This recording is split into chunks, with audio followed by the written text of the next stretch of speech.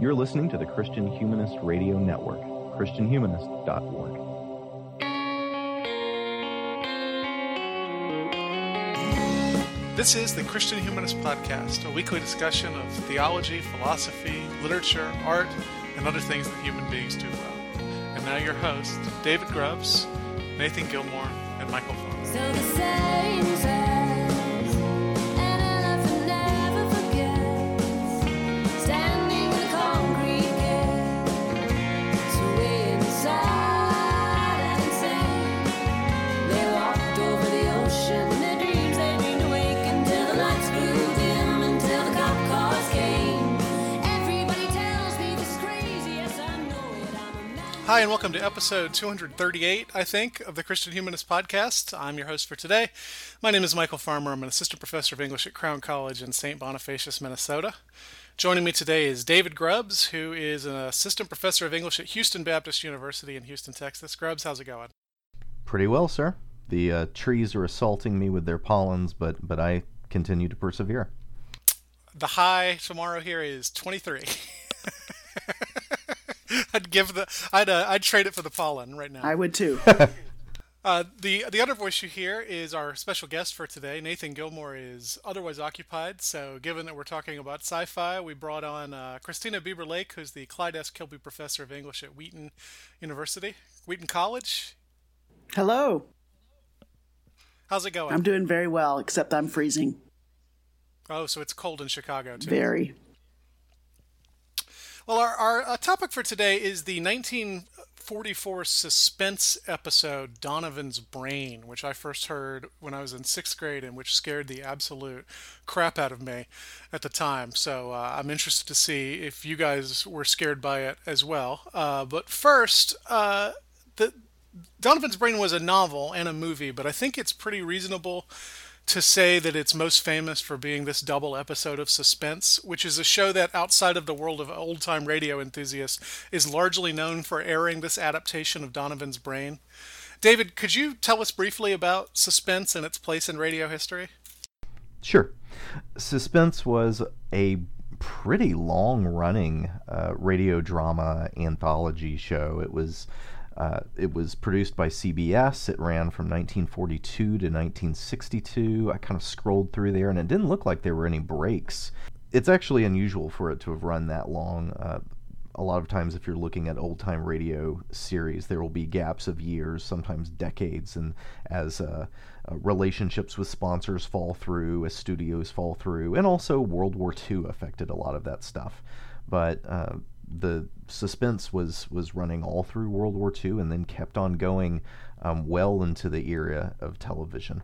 Had 947 episodes, over 750 distinct stories, if you subtract the remakes or the two-part stories. It was famous, especially in its heyday in the 40s and 50s, for having really well-known actors. Orson Welles is in this one as I'm sure we'll be talking about him. He was at this point in that kind of early stage of his career. He was only a couple years away from Citizen Kane. Only a few more years, just a few more years before that was his really famous War of the Worlds radio drama, which started riots. Cary Grant was on Suspense, Peter Lorre, people like that. Vincent Price is on the episode after this one, as Orson Welles so kindly tells us at the end of it. There were a variety of genres. All of them are focused on suspense, kind of generally conceived, but they could be... Now the name makes sense. Yes. It could be spy stories, crime stories, set in historical periods, set in the current era, science fiction, what we would call horror. It ranged all over the place. A number of them were original stories. Some of them were adaptations of fiction, sometimes even very well-known fiction. This is the adaptation of a novel. Those are the sorts of things that I think it's relevant to know. This was a big show, an important show, a widely listened to show, and one that endured for years after that. And you can find it at archive.org, where many episodes still survive. Occasionally you'll find an episode that was a two-parter, and we've only got one half. and that's very sad. Some things are lost to the ages, but as far as old-time radio goes, this is one of the better preserved ones. It's also one of the better shows. I mean, I listen to a lot of radio drama, and Suspense is right up there with the best. I would say 80% of Suspense episodes are good to great. I'd Christina, agree. do you have any history with Suspense? Absolutely zero. This is the only thing I've heard. All right. Well, then let's talk about Donovan's brain itself, which is pretty difficult to talk about without talking about the Frankenstein myth, which it's pretty clearly a version. Christina, you guested on Book of Nature in October to talk about the 1931 film version of Frankenstein. You're giving a lecture on the novel in a few weeks at the Yes. Christianity and Lit conference. It seems natural for me to ask you how this program conforms and adapts Frankenstein, Well, the novel or the film. yes. Obviously, the trope of the mad scientist it comes directly out of Frankenstein, and I always take every opportunity that I have to remind our listeners that a woman invented science fiction. So there you go. So anything that came out of sci-fi, that comes out in sci-fi, has some sort of connection to Frankenstein. So be that as it's may, this has a direct link because of this idea of this mad scientist who says, I'm going to take a human body part and use it to animate life that's in my own control.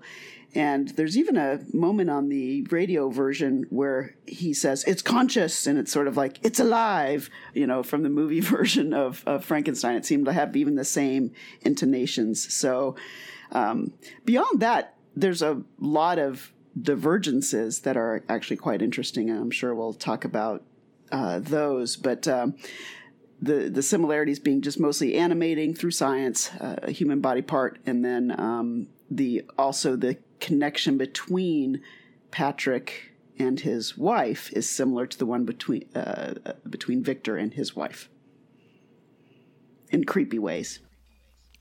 Yeah, it's not a beautiful vision of human relationships in the story, I have to say. No, indeed.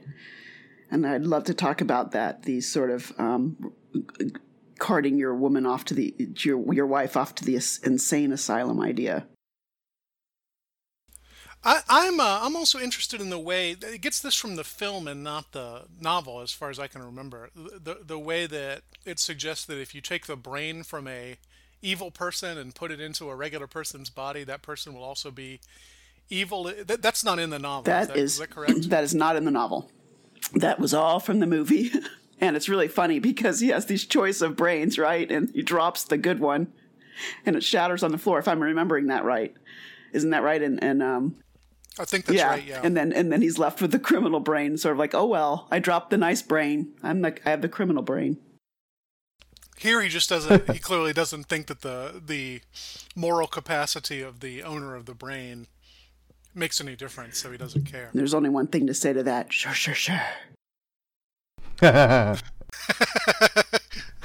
That's the part that scared me Yeah. so much when I was a kid. When I went That was back my and next when I went back question. and listened. Yeah, Yes. the voice of Donovan is really I wouldn't say scary anymore, but uncanny, disturbing. Very disturbing. Yes. Mm-hmm.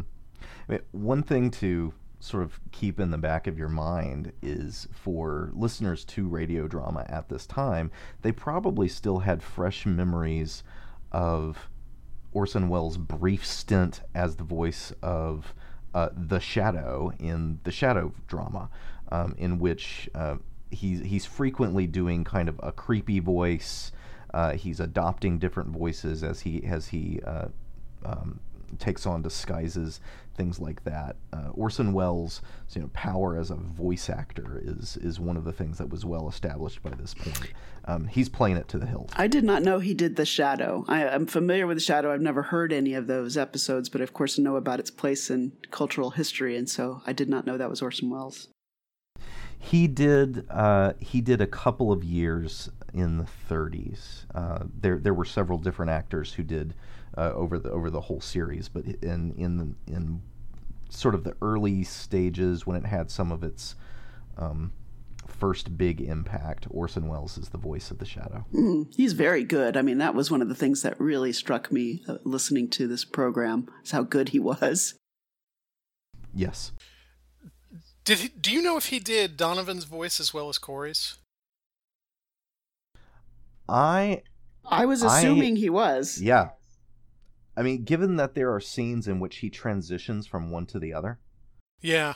and the fact that I've heard him in the shadow do exactly that kind of guttural gangster voice as he's putting on roles. These are, I mean, dude has range. Yeah, I mean, obviously he's one of the great talents of the radio era, and also made at least one good movie. I haven't seen any of his other ones besides Citizen Kane. Yeah, I think I've only seen Citizen Kane myself. I've watched bits of his Macbeth. It was interesting. But he was also a stage actor, and he'd been working at drama in all three venues, and was well known in all three venues by the time he comes to this radio drama. He would be.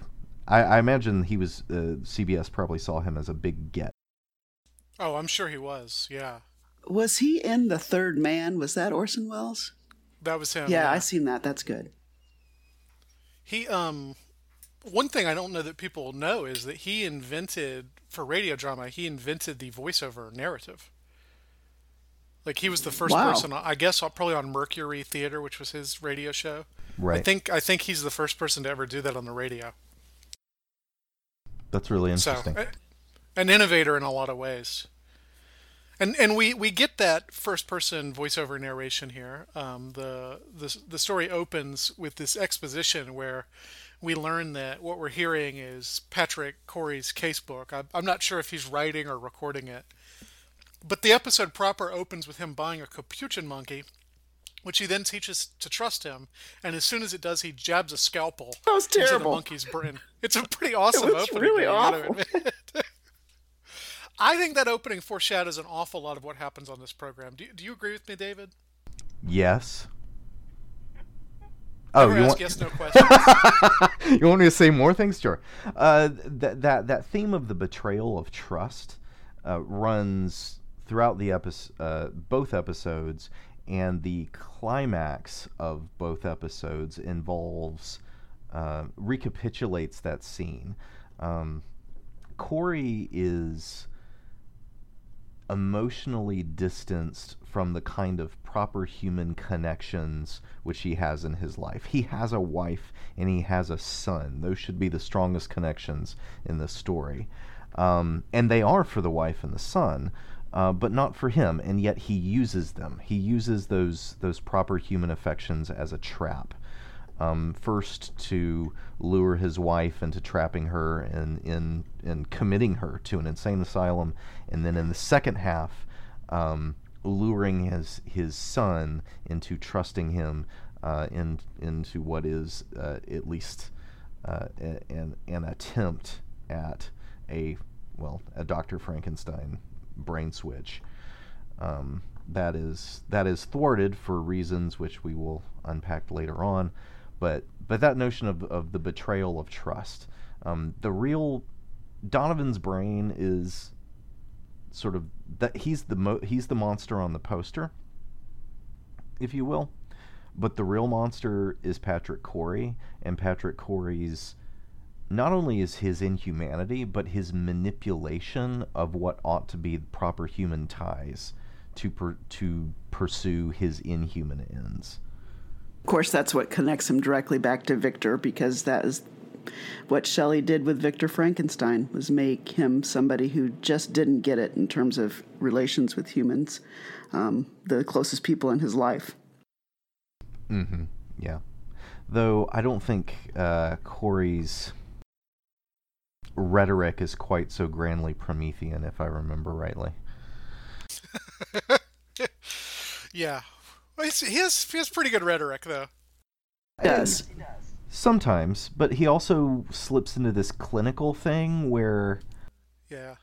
you see, it seems like he's persuaded by his jargon, and everyone else is like, yeah, we don't understand what you're.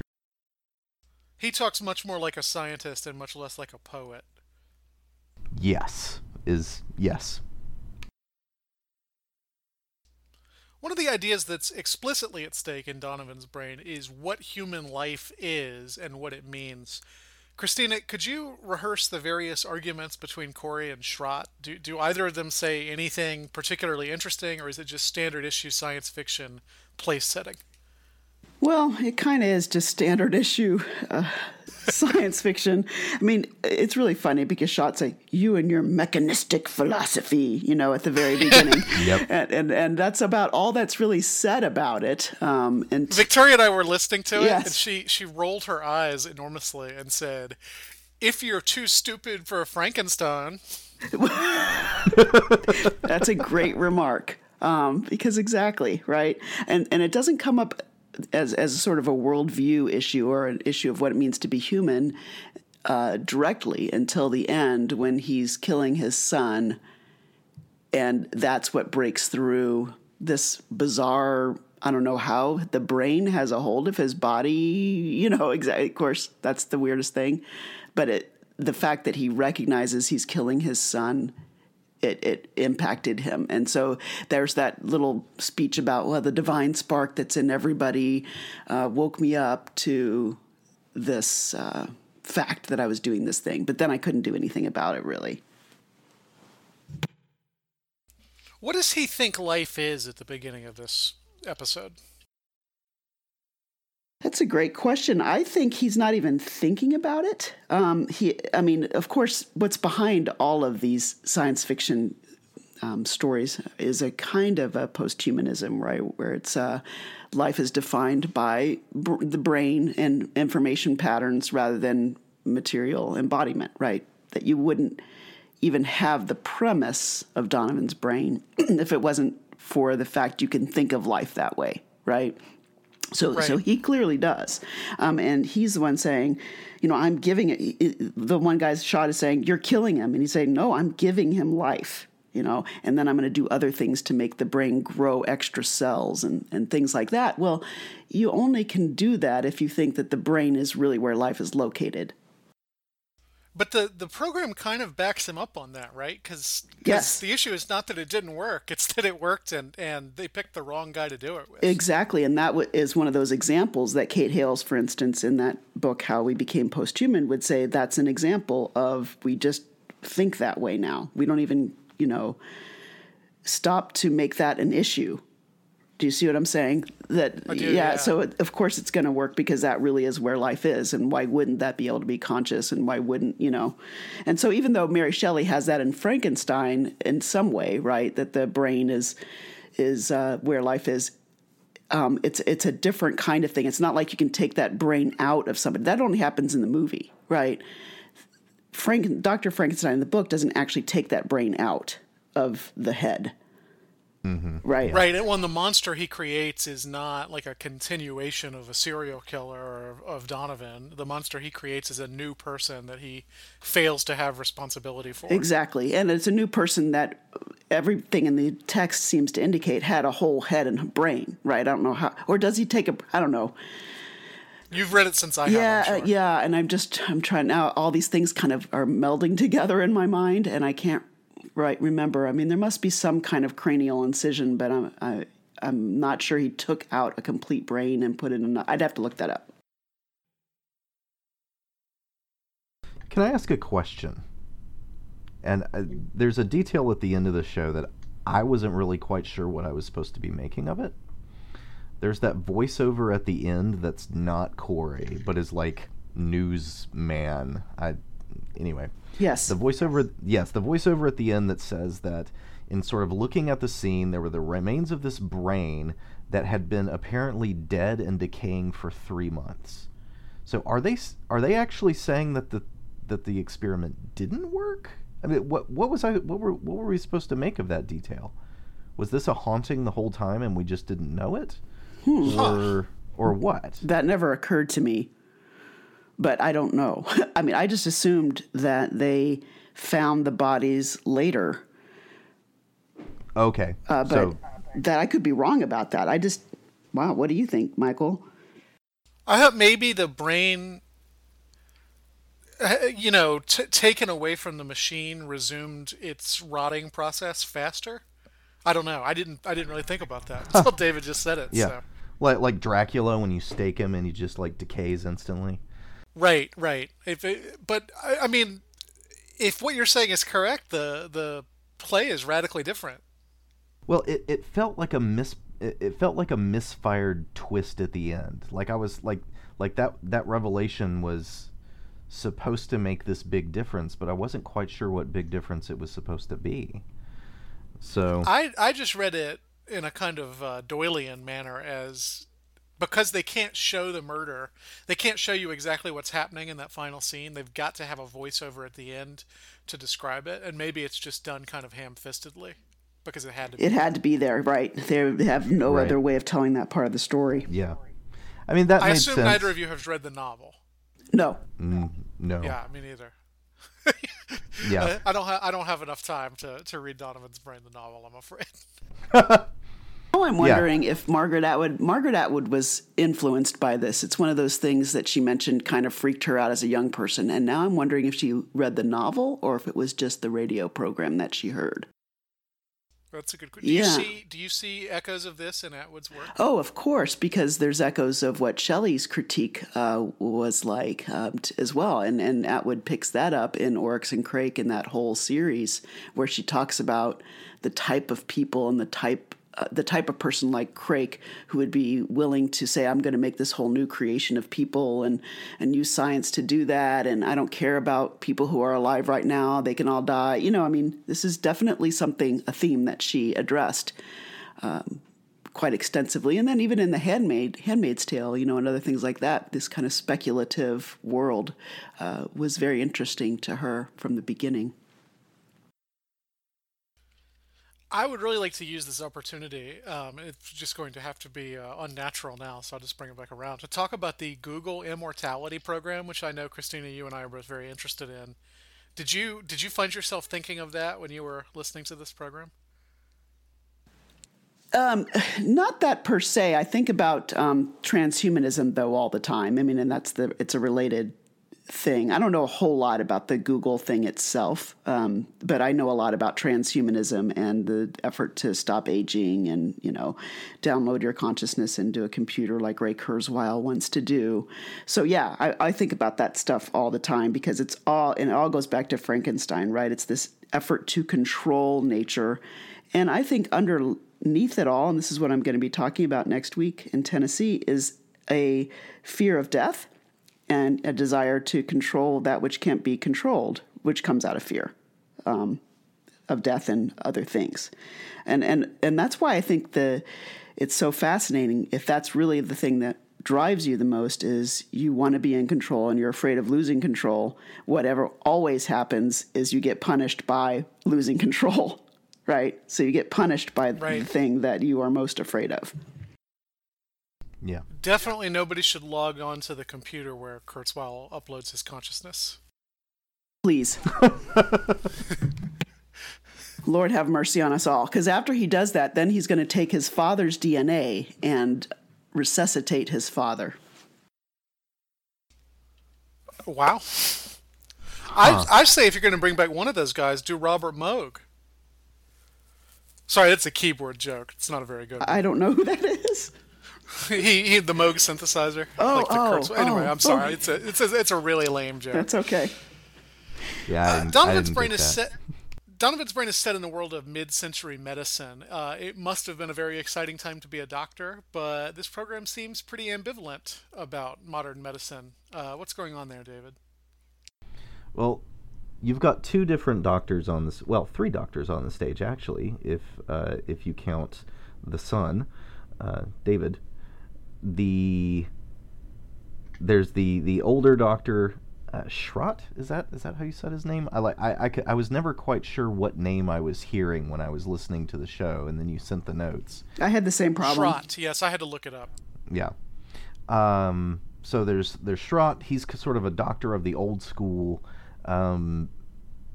Probably swore to do no harm, you know. Whereas Dr. Corey is much more on the scientific research side of medicine, and he can be called upon to perform medical procedures that would heal if done properly, but his heart isn't in that. He's not interested in that side of it. For him, even the human lives that he's touching are just tools in this inevitable progress and growth of scientific knowledge, which seems to be, that's the good that he serves. His motives are not in that kind of old school sense humane motives. It's not medicine for the sake of humanity, but humanity for the sake of a kind of ultimate knowledge. That's one of the big issues here. So there's that suspicion of that scientific urge that seems to push in inhumane directions. There's also the ways that he masks the moral significance of his actions with scientific jargon. That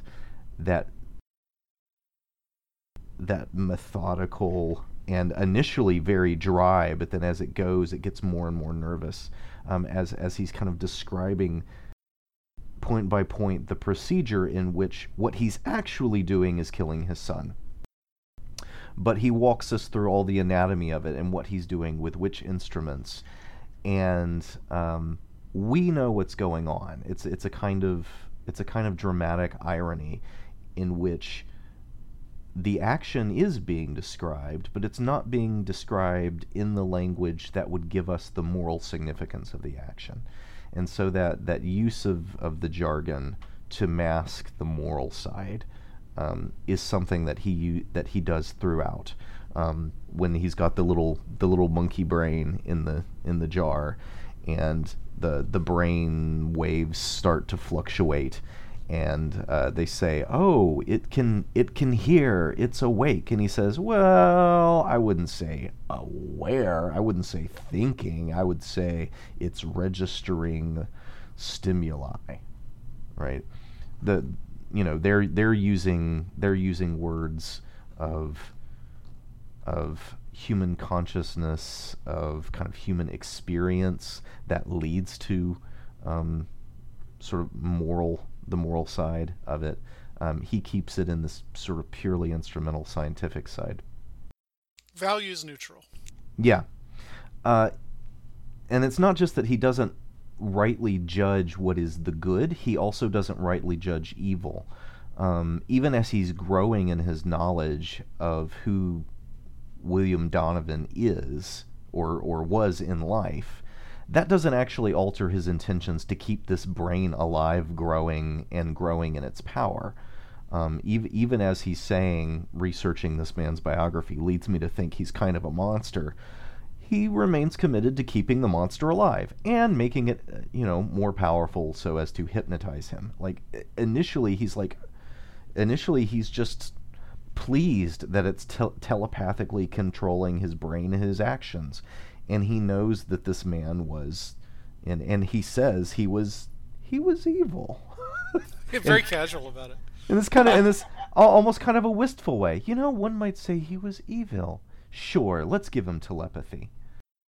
But I mean, part of that is he has this invincibility that scientists have, right? Yes. But because he can control life and death, he can control everything else, and so he doesn't have to worry about the state of his own soul, the state of his own personality. Really, I mean, you don't even have to get spiritual here. He's literally becoming another person. That's true. Well, yeah, it's the sense of illusory distance that being an observer creates. I think of the Hitchcock movie Rear Window, in which the photographer, played by Jimmy Stewart, gets horribly injured as he's trying to photograph, I think it was a race. And, the photographers are famously unaware of their bodies as they put themselves into positions of peril in order to get the shot that they see through the camera. He as a scientist seems to have a similar sense of invulnerability, or similar distance from the actual significance of his actions. He's just here to watch. So what harm will it do? That's actually very similar to Victor as well. I mean, I think you could make the strong case that Victor Frankenstein, even in his reporting of what had happened through this letter, still hasn't really learned what the core problems were. Even at the end, he's more worried about the consequences than he was about his original attitudes. I mean, there is definitely some evidence of that, but he doesn't thoroughly understand what went wrong and his initial conditions, that his arrogance, for instance. I don't think he has a thorough understanding of it. He certainly doesn't understand the ways he's failed Elizabeth, his wife. And Donovan, not Donovan, Patrick, Corey. Yeah, he has, he's a little bit apologetic to his wife, but for Pete's sake, he carted her off to the nut house. Yeah. And doesn't remember it. Well, that's supposed to be. She barely seems to blame him. How did she get back? Here's a plot question. How on earth did she get back from the madhouse to go confront him? Did she escape? Yeah, all of a sudden she's just there. Margaret Atwood needs to write that book. There you go. Nice. Call her up. Yeah. I was just thinking about the shell game that you have to play as a materialist neuroscientist, right? Because you talk about the way he talks about the monkey as the brain is just this collection of responses to stimuli. Well, to a materialist, that's all any brain is, right? Consciousness is a epiphenomenon of these kind of stimuli responses on the brain level. Exactly. But he has to think of his own brain not like that. He thinks of himself as this heroic scientist instead of this collection of stimuli and response. Exactly. I mean, just think about how eager he was when the original Donovan, before he died, he was just like, let's go get this other saw. He has absolutely no problem with just saying, we're just going to cut his brain out. And the other guy's like, hey, wait a minute now. You're just going to go to cut this guy's brain out. You're going to kill him. Oh, he's dead anyway. No big deal. Let's just, chop his head off, chop the head open. My goodness. Yeah, he's very, very cold-blooded. I also have to say about the saw, it's called a Geely saw. Like the terrible movie Geely with Ben Affleck. But I couldn't hear it, and I kept thinking he was saying, bring me the GD saw. I thought, well, that's uncalled for. I did not know. Good. We mentioned the wife being committed. Do we want to talk about the way psychiatry features in this story? That was still a relatively young science in 1944. I would like to say something about that, because the more I think about it, the more I think that's probably what really frightened Margaret Atwood, was listening to this and realizing this sort of just the understanding that this man, because he's a scientist and a doctor and a respected member of the community, can just go up and to this other psychiatrist and say, by the way, just commit her, and just sign a piece of paper, and there she goes, and she's completely powerless. And I can see a young Margaret Atwood, her imagination kind of working around that and just saying, like, that's not even the horror of the story, but it's really the horror for me, right? Is just thinking that medical science is in that position where suddenly, you have that much power over another person who's literally, they're trying to convince everybody I am sane. And you can just imagine her in there going, yeah, well, he had this brain and it was, and so of course they thought she was insane, right? Yeah. And that's a really horrifying thing, that the horror of it, though, is kind of treated less seriously. I don't know, not less seriously, but it's less centralized. I really find it fascinating, and it puts this in a line of descent, not just from Frankenstein, but from the Yellow Wallpaper, the Charlotte Perkins Gilman story that everybody reads in Freshman Comp. I don't think that. That you mean a dissent? I thought you were saying for a minute that it was disagreeing, but you're saying a dissent, not dissenting. It dissents from it. That's its godmother. Absolutely. If Frankenstein's its godfather. I agree. I really would like to see Atwood write a novel from that perspective. I mean, she does that, right? Didn't she rewrite The Tempest or something? She did, called Hagseed. And this also is like Alias Grace, which plays on these same things about medical conditions and women. And that was recently made into a series that's actually quite good. I liked it a lot, too. Yeah. So you know what I'm saying? It's dealing with those same questions, a turn-of-the-century kind of problems with the medical view of women and whose word do you take for what's happening. And, those issues become centralized in that. I thought the TV version of that was much better than The Handmaid's Tale on Hulu. I agree totally. David, anything else to add about psychiatry? Well, the way that psychiatry focuses on mental and emotional realities that in previous eras would have been treated as states of the soul or states of the spirit. Not that there's, hasn't in different eras of the past and in different cultures been an understanding of the body's effect on those states, like humoral theory in the Middle Ages, for instance, in which, your moods are affected by these temperamental these fluids that are cycling through your body. But nonetheless, the way that these states are being perceived as mainly pathological disorders in this physical organ versus psychology's emphasis on sort of human experience on the inside and the way that humans as thinking, feeling beings make sense of that experience. Those two perspectives in this story,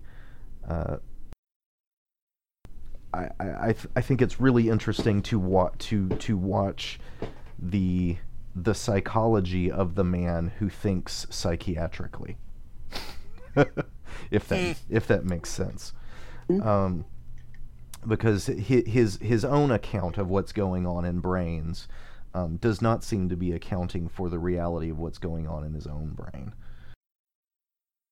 If anyone is mad, he is, and yet, as we're kind of watching what sorts of things are happening to him, he is being affected from the outside. He's no more insane than she is, not in the psychiatric sense. He is actually being influenced, and the story that this drama tells is a story that his notion of science and psyche and the notions of psychiatry can't tell. Well, until they come up with a way of explaining telepathy. Well, the mad scientist, as we've discussed, is one of the archetypes that Donovan's brain is playing with. Another is the evil businessman. Tell me about William H. Donovan and the program's view of evil, Christina.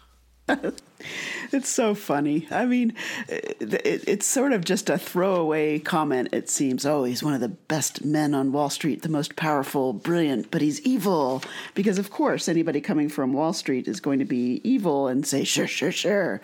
And I'm going to be just, grabbing onto things and wanting all kinds of power, right? So the sort of facile connection between business men and power grubbing is interesting because it's the same thing, obviously, with the scientist, the mad scientist, and the effort for control and power. It's just on a different platform, if you will. And so I thought that was such in a way, a kind of a weird choice, right? I wonder, what did you think about that, Michael, making him a businessman?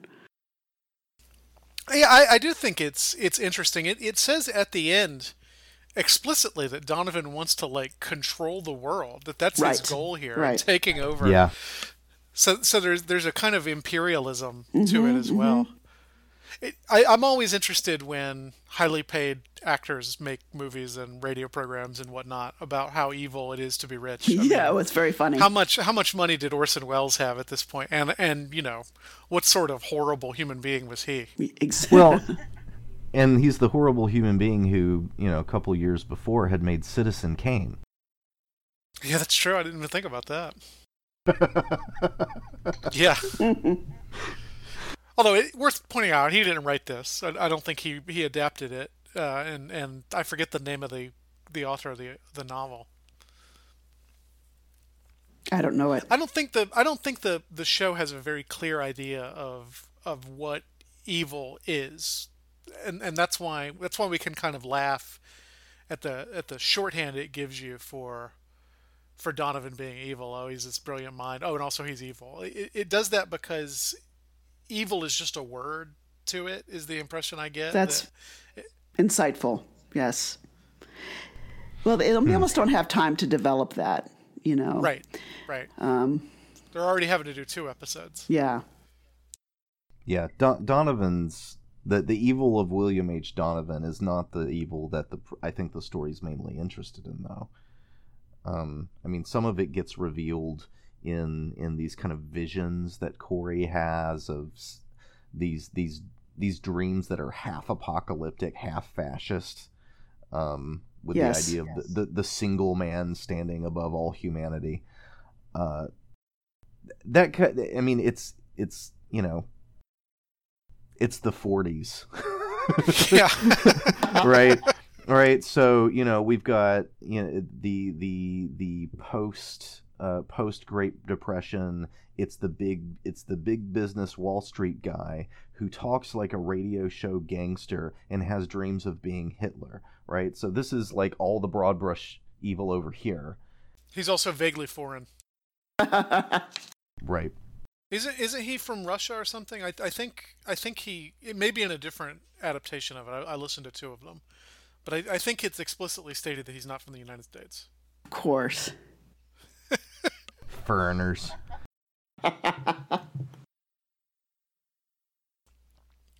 Toward the end of the program, there's a really weird, unexpected moment where Corey starts to talk about Abraham and Isaac.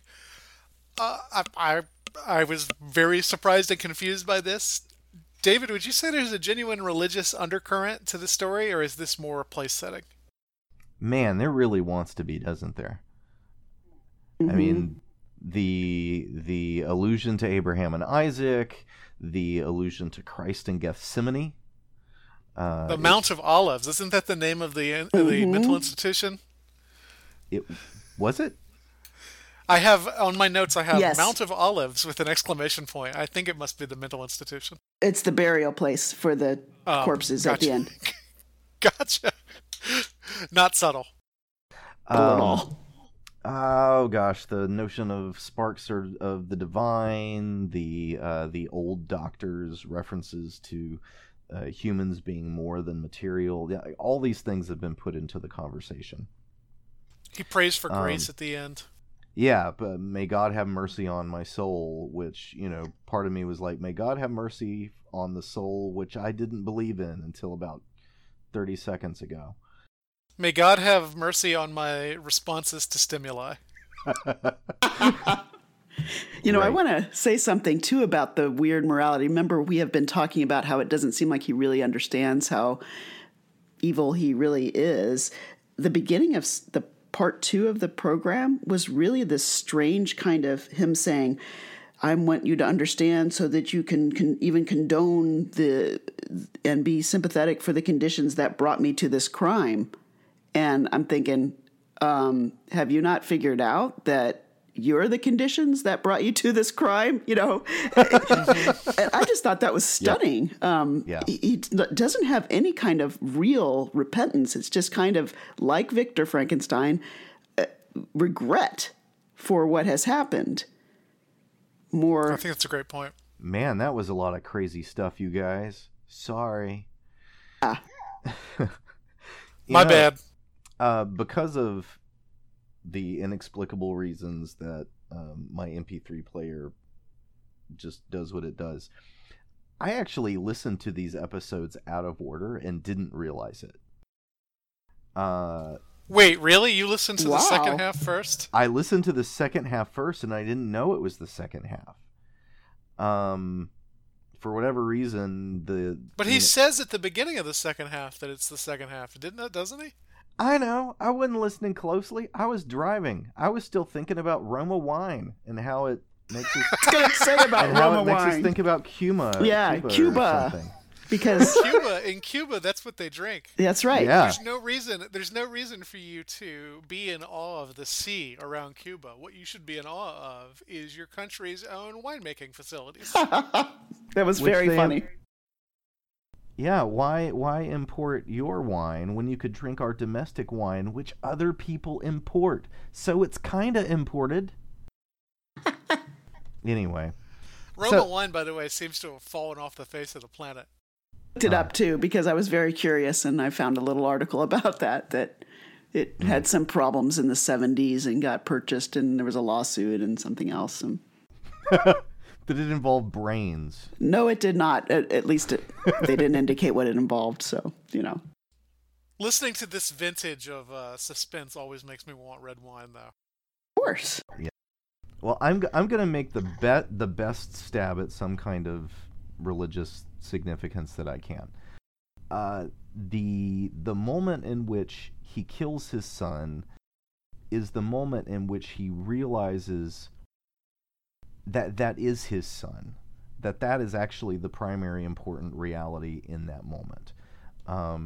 It's the thing at the back of his mind that's disrupting the dialogue of scientific jargon with which he narrates his own murder of his son.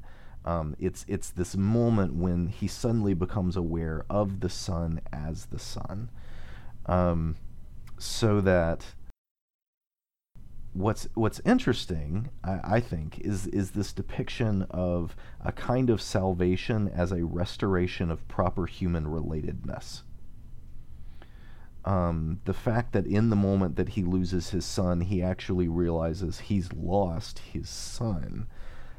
That is the thing that kind of brings him to a proper humanity by bringing him to a proper relationship to other humans. That this is given other sort of religious significance by the reference to Abraham and Isaac or Christ in Gethsemane. Those are I don't understand the function of those, because is he God in that story? I'm not quite sure. But the thing that actually happens is that these relationships that had not been important from the very beginning, when he stabs the sweet monkey, now they are, and he has gotten back something that he'd lost and didn't miss. Mm-hmm. That's my best effort. I think that's I pretty will good. point out that religious reference is very unusual. I've listened to a lot of episodes of Suspense, and I've never heard anything that blatant. I don't know if it's right out of the novel or what, but it's not like they made religious references like that all the time. I think most of these old radio shows go out of their way not to mention religion, so it really pricked my ears up. I bet it's in the novel. Yeah. I bet it is. That makes sense.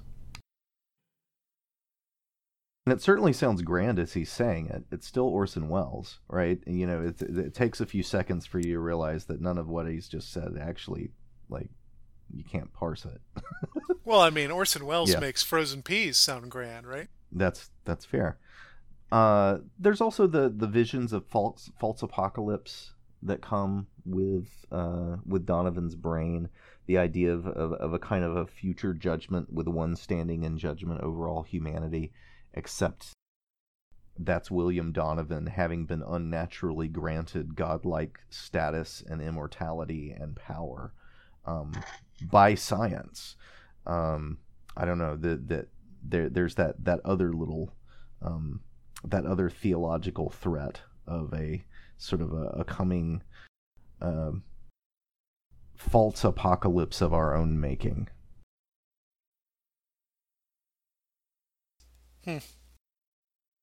Yeah, he kept saying things like, "Oh, I know there's some grand plan. Donovan's going to reveal the grand plan," and that Yeah. it did have that kind of apocalyptic feel to it. Well, fortunately, Donovan gets squished all over the floor, so... Yay! Yay! Do you kind of wish you'd got to hear it? I don't know how the Foley would have. Did you get that? I just made that with my mouth. Pretty good, huh? Very good. That's cool. You have a future in old time radio. I was once an 8-year-old boy.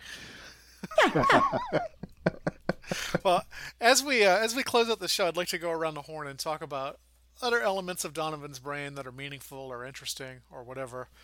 Christina, I'll let you go first. Okay.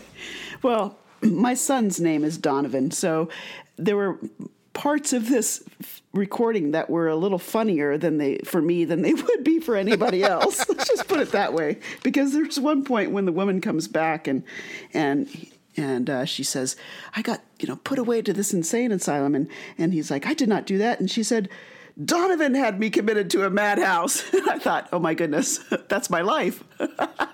Ouch. Well, come on, parent of a 12-year-old boy. Do you feel like you're in a madhouse sometimes? And Sure. I mean, maybe it would be better to be. sometimes it feels that way. 3 meals somebody else prepares for you. Oh man, I mean, I've just got 5, 3, and 2. I can't imagine the issues that will come along in 6 years. All fun. No, but it's funny because I didn't know about this radio program until Donovan was about 6. So obviously there's no relation with me naming him. If I had known about it, I probably wouldn't have named him Donovan. Now that I think about it. No, I would imagine you would not. Yeah, I would be a little afraid of that. So it's so funny because, he does have autism. So there are issues with his brain. So it's just kind of a funny thing. Whenever we hear the title of this story, it's always Donovan's brain, Donovan's brain is ruling our house. Donovan's brain is this. And so it's always going to be that way for us. It's so bizarre. Grubbs, what else did you notice? Oh man, I want to make a pitch for the wife and the son. In so many ways, I think their performance could kind of fall out of focus. Less the wife. She's much more prominent. But the son could fall out of it. And something that I didn't notice until I'd listened through it the second time, I just hadn't even picked up on it, that the son was himself in medical school. Was himself a doctor who was proceeding in that same line. Their performances I appreciated. But also, if this episode could get some listeners into old time radio, I think that would be an added benefit. David, yes, can you do the woo woo woo brain sound? That might really impel people to listen to. Very good. That is very excellent. Good. Yeah, like it sounds like that. If anybody is interested in listening to more of these old radio dramas, there's a series of podcast feeds for Relic Radio. Oh. There's one called Strange Tales and The Horror and. Oh wow.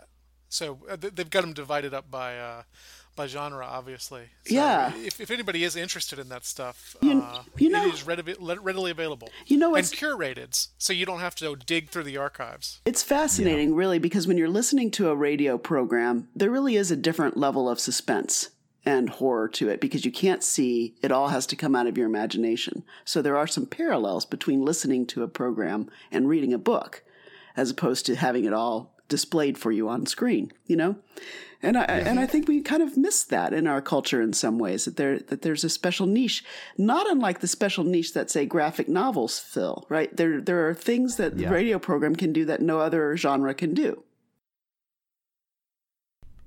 Absolutely. Well, and especially in the 40s and 50s before television, I guess not the 50s, in the 40s before television really kicked off, this is where this is where all the good writers went. Exactly. Yeah, there's some really top-notch stuff out there. Just lying around freely available. I also have to give my pitch for the 1970s revival of radio drama. I don't know what happened in the 70s, but there were 3 or 4 big programs. There was one called The 0 Hour, which was hosted by Rod Serling from The Twilight Zone. Oh.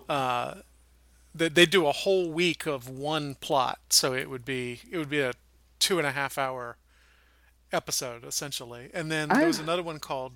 Have you heard that one? I've never heard of that at all. I didn't know there was a revival of radio programs in the 70s. Yeah, there was That's one cool. called CBS Radio Mystery Theater that ran for like 3,000 episodes or something. Do you remember? That was huge, so you may remember that one. Well, it's so interesting. It's like a precursor to podcasting sort of in general, but then also, how they have these serial programs on podcasts now? Aren't those are precursors to that? So there's a kind of a revival right now. And there is at least one new radio drama show called The Truth, which is, I think, pretty good. But the other one from the 70s I really love is Sears Radio Theater, which is later called Mutual Radio Theater because it was on the Mutual Network. But it was every night during the week, and each night would be a different genre. So they did like westerns on Mondays and comedies on Tuesdays and so forth. And those are pretty top notch. The nice thing about the 70s ones is they're trying to touch on real issues in some cases. So they actually have something blatant to say as opposed to just, try to scare you. And there was no Hays Code, so people could get away with things. Huh.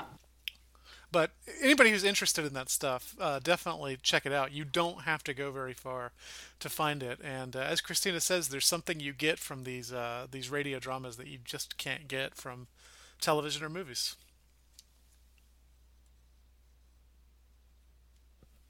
Well, Christina, thank you for joining us today. Thanks for filling in for Nathan. My pleasure. Nathan is hosting next week. David, do you remember what he's talking about? It's an article. It's political. I don't remember the name of it. So you have that to look forward to, listeners. Us talking about a political article that neither David nor I have read as of yet. In the meantime, you can go to our website, which is christianhumanist.org. You can send us an email at thechristianhumanist@gmail.com. You can. We have a Facebook group. David and I are both on Twitter. You're not on Twitter, are you, Christina? Nope. I didn't think you were. So they'll have to find you via email or on the Christian Feminist podcast, where you're a frequent co-host. Yes, that would be great. The Christian Humanist podcast is a production of the Christian Humanist Radio Network. Our press liaison is Kristen Filippic. Our intern is Ellen Peterson. Until next week, for David Grubbs, for Christina Bieber Lake, for the absent Nathan Gilmore, this is Michial Farmer saying, let your sins be strong and let your faith be stronger.